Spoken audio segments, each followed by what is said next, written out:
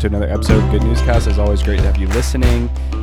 Today, we're going to talk a bit about music, singing in the church, and in particular, some of our observations with singing in kind of your average evangelical church. What I mean is the churches in your city that probably have the coolest websites, what's going on with music and singing and song in those churches, and why this is kind of a not very prepared. We wanted to, on purpose, kind of riff on this, whiteboard out loud, think out loud on our observations, and I think that ultimately there's some good stuff to talk about regarding music and the law and the gospel, and an understanding of the law and the gospel, an understanding of the distinction between God's law and God's gospel, and your church experience on Sunday. So let's get into it. Yeah. First question. I mean, we didn't even get to formulate what our first question is, but we have. Well, here we go. We're just incredibly curious. Let's do this. Curious. So a lot of times when I click on some churches in our town, every night, because I'm very curious, I'll click on their Sunday service, which pretty much everyone's is on YouTube now, and I'm just curious about like their service and the flow of their service and what they do and yada yada. And what I've noticed a lot of times is kind of your typical evangelical church, a lot of singing, a lot of music. It is not uncommon for me I'll go to the beginning of the service and then scroll through, and it'll be 30. I want to say that the past week or two, one of them was 45-ish minutes of music to start the service. Yeah. Now, I have been in those churches. I've spent a lot of time in those churches when I was a younger Christian, where that would be at 30 minutes of music, sermon. Yeah. Typically, it's a lot of music, sermon, a lot of music. Yeah. At the end, 30 minutes, 45 minutes of music. I've been at conferences or youth camps and things like that where, I mean, no exaggeration, potentially an hour and a half, 2 hours of music after the sermon. Wow. So I've been in those churches, so it doesn't totally surprise me when I see it. 30 minutes, 45 minutes of music, 50-minute sermon, give or take, and then, 30, 45 minutes of music after.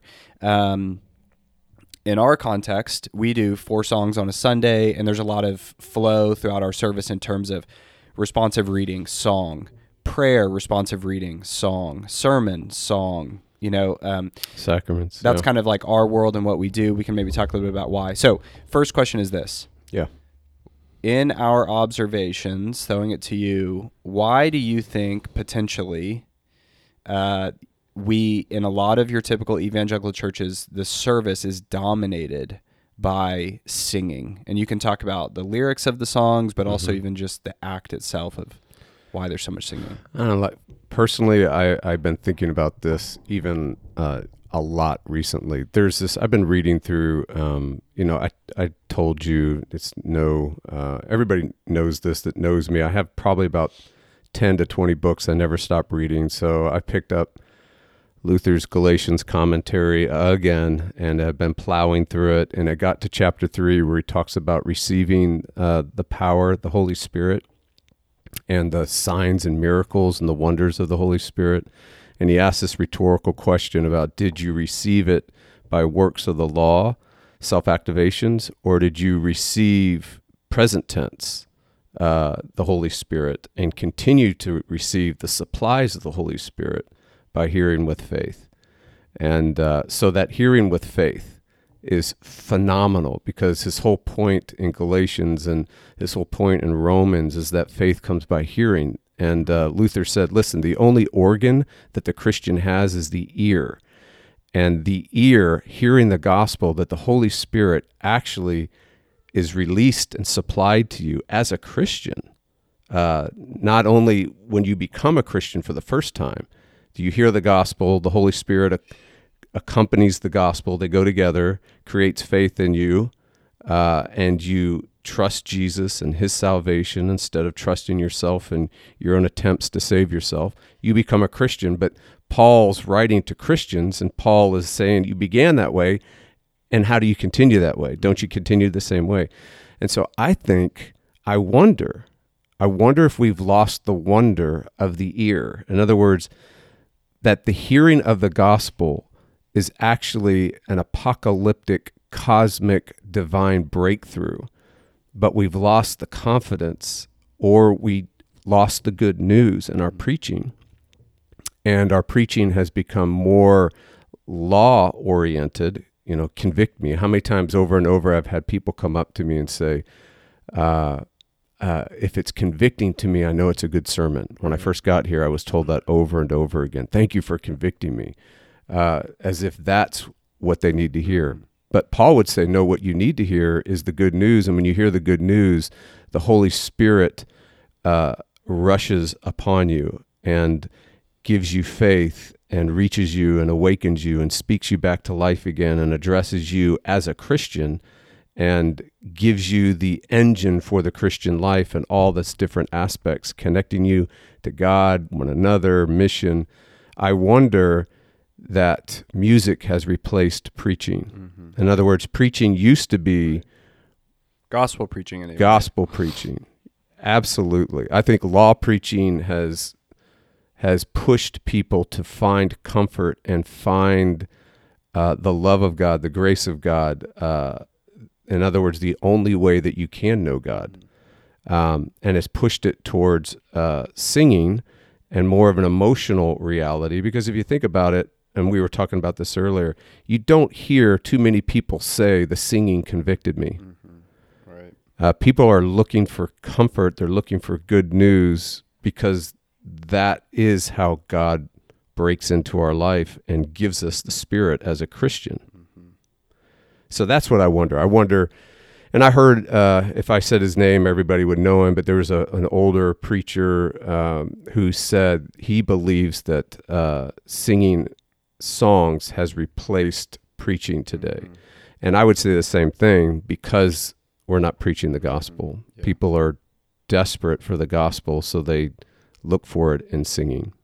Yeah, I mean, I think there's some like baselines that you have to understand about your typical church service today that I think are true. I mean, obviously I'm at Redeemer every Sunday. I'm not watching other churches' services regularly, basically ever in full. So hopefully I'm wrong. But what I've seen and what is typically like the most concerning thing to me is that a lot of times in your typical Sunday, let's just talk about a Sunday morning church service, the gospel is oftentimes for the unbeliever. And what I mean is this, that you have a 45-minute sermon, and then at the end of it, there's this gospel presentation of what Jesus did. There's this 5-minute thing that's hyper-focused on Jesus, hyper-focused on his life, his death, his resurrection, and that is the message where the preacher will address all of the unbelievers present, right? Hey, if you're not a Christian this morning, I want to tell you the gospel so that you'll believe. Mm-hmm. And that begs the question, if that happened at the end of the 45-minute sermon and that was directed to the unbeliever, then what was the 40 or 45 minutes, what was that message for the believer? And an understanding of the law and the gospel, you only have two options if you're talking about the message. You're either preaching gospel good news, something that's been done for you, not by you, or you're preaching law, something for you to do, for you to be. And I think that it bears true that in many, many, many churches in America, that oftentimes that first 40 minutes is law in some form or fashion, right? It was convicting. It was convicting, right? That's what the law does. It convicts you. It cuts you. This is where I'm falling short. This is how I need to do better, et cetera, et Work cetera. on this. Yeah. Stop doing this. And it can be totally biblical, wonderful content. This is not to say that it's wrong. Right. It's just simply saying that is what Christians are basically being given every Sunday. And I will say, and this is something we've talked about, again, this is a lot of our kind of like when we think out loud. I think a lot of times that's what packs out churches, actually. Mm-hmm. I think that if someone said, Colin, how can I make a mega church? I would say two things. Mm-hmm.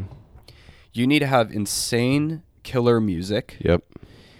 And you need to have weekly sermons that are kind of like Bible TED Talks. They are giving some people something new and unique that they've kind of never heard, feels cutting edge regarding them getting better in some form or fashion. Okay. Yeah. So, that to me is oftentimes because we know I mean, I don't want to kind of go off on a lot of rabbit trails, but we know as Christians in the week, like we are convicted for our sin. We know we need to be more convicted for our sin. We're convicted about not being convicted. We know we're falling short, and our natural instinct is to think that if someone could just tell me a new method to get better, I'll do it. Yeah. What did the Israelites say when they were given the 10 Commandments? We'll do it all. And that was showing them, that was the beginning of them starting to realize, no, actually the point is you won't do any of it. Yeah. Okay. So anyways, Christians are given the law. They are rarely given the gospel. They hear their pastor give the gospel to the unbeliever. Know it or not, they are desperate for the comfort of God's grace. They're desperate to know God loves them, even though the past 6 days they have done nothing but earn his wrath. Yeah. They know that. They're desperate for his love and grace. They don't get it in the sermon. And so here's what I think is going on. Even the church knows that they need that. And so where do they all get it? In the music. Yep. They go, I didn't get it in the sermon. And even the preacher, when he steps down from the sermon, he's in the same boat. He's going, man, I really need some sense of comfort, peace. I need a sense of God's love because my very own sermon just convicted me. I didn't give myself the gospel. I gave it to the unbelievers. And so I think what's happening in churches is we are giving music as the new gospel. Like music is the gospel. Yeah. You're going to find a sense of peace with God as we sing. But the reality is if you sing a 3-minute song, it's not enough to work you into that emotional state, which is why you get 35, 40 minutes of it. Because 35, 40 minutes of music, you finally kind of work into that emotional state of peace and zen and what have you. And you finally get that sense of peace that the gospel is meant to bring you. But since you weren't given the gospel, you're looking for it elsewhere, which is why you made a great point that most of our songs are celebrating in some way, specifically or vaguely, God's grace. Like we're not singing about thou shalt not steal. Right. We're not singing about thou shalt not commit adultery. We're singing about God, you're for me. God, you fight my battles. Right? Good news. Yeah. And we're doing that because we know the gospel brings forth song and joy. So that's what we're singing about. And that's oftentimes the only place Christians are hearing the gospel for themselves, you know? Even though a lot of times we still can't help to throw in the law of like, but you only get this if you surrender all, you know? And you're like, oh, shoot, you know? Right. But anyway, by the time you're 10 songs in, you have a feeling to where you might feel like you want to surrender all. Yeah. And so you feel, in other words, even when the law does come in and you're singing, it's actually helped you. It's helped you almost convince yourself by your feelings that you are, I'm going to surrender this time, Lord, this week, right? Yeah. I'm going to make that decision. I'm going to put that porn away. I'm going to, whatever it is, right? Yeah. You know, this is even interesting. You think about sometimes in the Baptist world, especially, they get made fun of for like the altar call. And you'll hear people talk about, in all seriousness, you know, I went forward 6 times. Yeah. Because I kept thinking like maybe I'm not saved. Yeah. You know, it makes me even wonder like, you know, you might have Christians sitting there, Christians, saved, believers, and they hear the law week after week after week. And so they're left in this place of just utter conviction for sin. Yeah. They are, because we all do this, they are drifting from the gospel daily. They're drifting back to the law. They're drifting back. Maybe I do need to follow the law for God's love. They hear the gospel presented to unbelievers, and they want it so bad that they're like, I'll take some of that again. Yeah. It's like, dude, if you would just give your church, the Christians, the gospel, they wouldn't feel like they've got to go down for the altar call, but they feel like the only place to get grace is down at the altar again. So they keep going. Yes, and so that's what when Paul says in Galatians 3, did he not do this, and does he not still supply the Spirit by hearing? So please hear us that if you are desperate to connect with God, to know that he loves you, to know that he's with you and for you, when you read a psalm and it says like, the Lord is on my side, and you long for that to be true, you long for that to connect with you, to like move you, to make you have some peace and comfort, know that the primary place in the Bible for that to happen is for you to hear good news, to actually have it preached to you. And that's why over and over again, from the ancient texts in Isaiah to the newer texts in the New Testament. The apologetic is, how will they believe? How will they know? How will they? And the answer is, God will send someone with beautiful feet that will preach good news to them, and you will hear it, and you will be spoken back to life again. And the Holy Spirit is supplied through the hearing of the gospel. The Holy Spirit is not supplied any other way. Mm-hmm. It's not supplied through the law. The law does not carry 1 ounce of divine life or redemptive power. Steps, how-tos, surrenders, yieldings, things that we do not have divine life and divine power in them. Absolutely nothing. The Bible is absolutely clear on that. So to be a healthy Christian, to have a healthy church, you must be hearing the good news. You must have it beat into your head, beat into your bones, because the default mode of you, Christian, is to not only forget the gospel, but to be in a self-salvation or a self-sanctification project where you are desperate to try to activate God in your life and activate the Christian life and activate fellowship and love and holiness. That is the default mode. Mm-hmm. And the counteract to that, that's called works of the law, is hearing with faith, is hearing what Jesus has done. So theologically, if you're a theological edhead out there, here's what Paul would say to you. If you want to grow as a Christian, you need to hear justification by faith. You know, I can imagine people kind of going, well, how am I going to grow, right? Like, how am I ever going to repent of my sin, grow, if you're telling me to just hear good news that Jesus lived, died, and rose for me? One of the best things I've ever heard described about the Old Testament, think about the Old Testament, right? A lot of times we read the Old Testament and we think, man, there's a lot of law here. There's a lot of rules. There's a lot of, and think, how did it go for Israel, God's people, in the Old Testament? Like, one of the greatest things I've ever heard about the Old Testament is that it was a great lesson in misdirection. That on the surface, it looks like, oh, God's giving them the commandments and the rules because he knows they can do it and they will do it. And, they might fall short here and there, but generally they'll do it. And it's this great misdirection that the whole point was God going, let me show you how little you will do. Yeah. Right? Israel is at Mount Sinai. They hear the thunder. They see the lightning. And they're like, golden calf time, baby. Yeah. God's like, Jonah, go to Nineveh. You know what? Just stop right there. So what many people will say is that what everybody needs is the holiness of God, that'll change us. Mm-hmm. They got that. Yeah. And they made a calf 2 seconds later. Yeah. Yeah. So even just that, right. You need more fear and reverence. Yeah. No, if you want to know God, you need the gospel, period. Go ahead. All that David experienced, yes, did not keep him from Bathsheba. God tells Jonah, go to Nineveh. Yeah. He's like, no. I mean, the whole Old Testament is this picture for us of like, look how corrupt you are. That the most fearful experience that should scare you into obedience, if nothing else, will not. No. The most clear law, this is what you are to do, straight from God himself. We will be like, I know a better way. Yeah. That's the whole point of the Old Testament. Look how corrupt you are.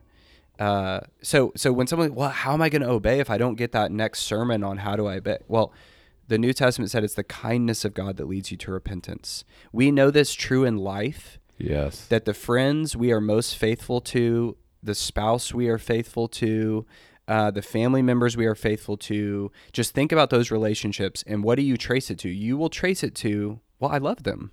I love them. They have been a wonderful friend to me. They are a wonderful spouse to me. They are a wonderful family member to me. You will not trace it to, that friend has scared the daylights out of me and threatened me, and therefore I'm faithful to them. Yeah. It is the kindness of God as well as the kindness of our spouses, friendships, family members that lead us to faithfulness to them. Mm-hmm. So if you, even if you're going, my number one goal on Sunday is to get better. My answer for you is still the same. Okay, good. You need the gospel. Yep. You need the law, yes, to convict you and show you where you fall short, yes, and to guide you. This is the way to go. Mm-hmm.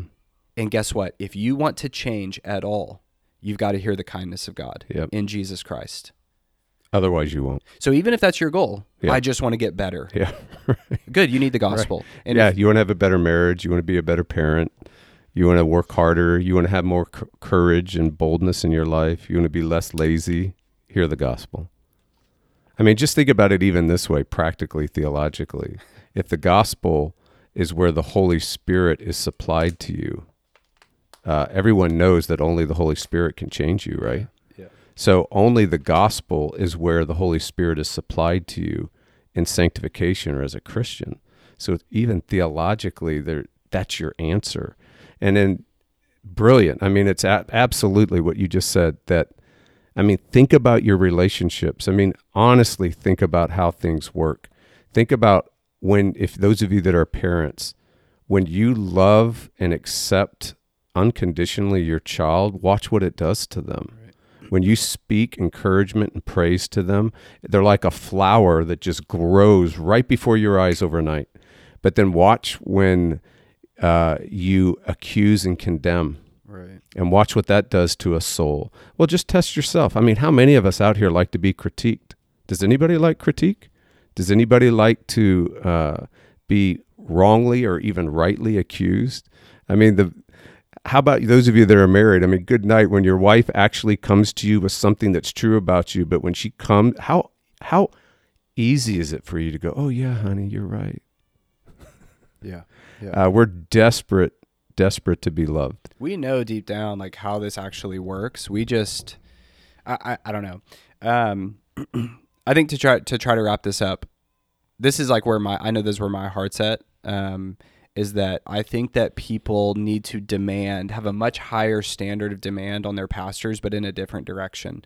I think we expect our pastors to be experts in. I need like a series on parenting. Yeah, it's like, well, who said your pastor is an expert in parenting? You know, I need a series on like an expertise in. I don't know, fill in the blank. It's like, well, who leadership? Who said that was work? Yeah, the criteria for him. Yeah, effectiveness in the workplace. So potentially we need to lower our standards. I mean, especially me, I've got young kids, and it's like, I'm sure when I was 18, I was like, I want to be a pastor and I'm going to teach people how to parent. And now with young kids, I'm like, I might never teach. I mean, I might attend the parenting classes for the rest of my life. I don't know that I ever want to teach them. So have a much lower standard probably for some of like the methods and advice that you want, and have a much higher standard for tell me what the Bible says. Tell me what the law says in the Bible, and then you better go back to the gospel again and again and again, and the grace of God and the message of Jesus better have the last word again and again. I wish more Christians, I guess, tasted that, knew that, and then even had a much more aggressive demand for it. Yeah. That's cool that the guitarist can riff, sweet, whatever. I'd rather have terrible music and great gospel preaching than the music be the only place I get the gospel. And those of you that are thinking, oh my word, so what are we going to have this truncated canned gospel message that's got to be worked into every sermon? Please hear us. That's not what we're saying. Right. We're saying that there's a textual Jesus in every text. It's not a UFO Jesus that is completely strange to the text and even strange to God, and he just shows up because you make him show up. And he's not a systematic Jesus that, you preach this sermon and then you kind of at the end, oh yeah, here's the Jesus bit, and every time you talk about Jesus, it sounds exactly the same. No, what we're saying and what the Bible says is that every text has a specific aspect of Jesus and his work for you. And that specific aspect of Jesus and his work for you in that text, because Jesus is the Word, unleashes heaven on you, unleashes life on you. And it's the grain of the text. To not find the textual Jesus is actually to work in a text against its grain.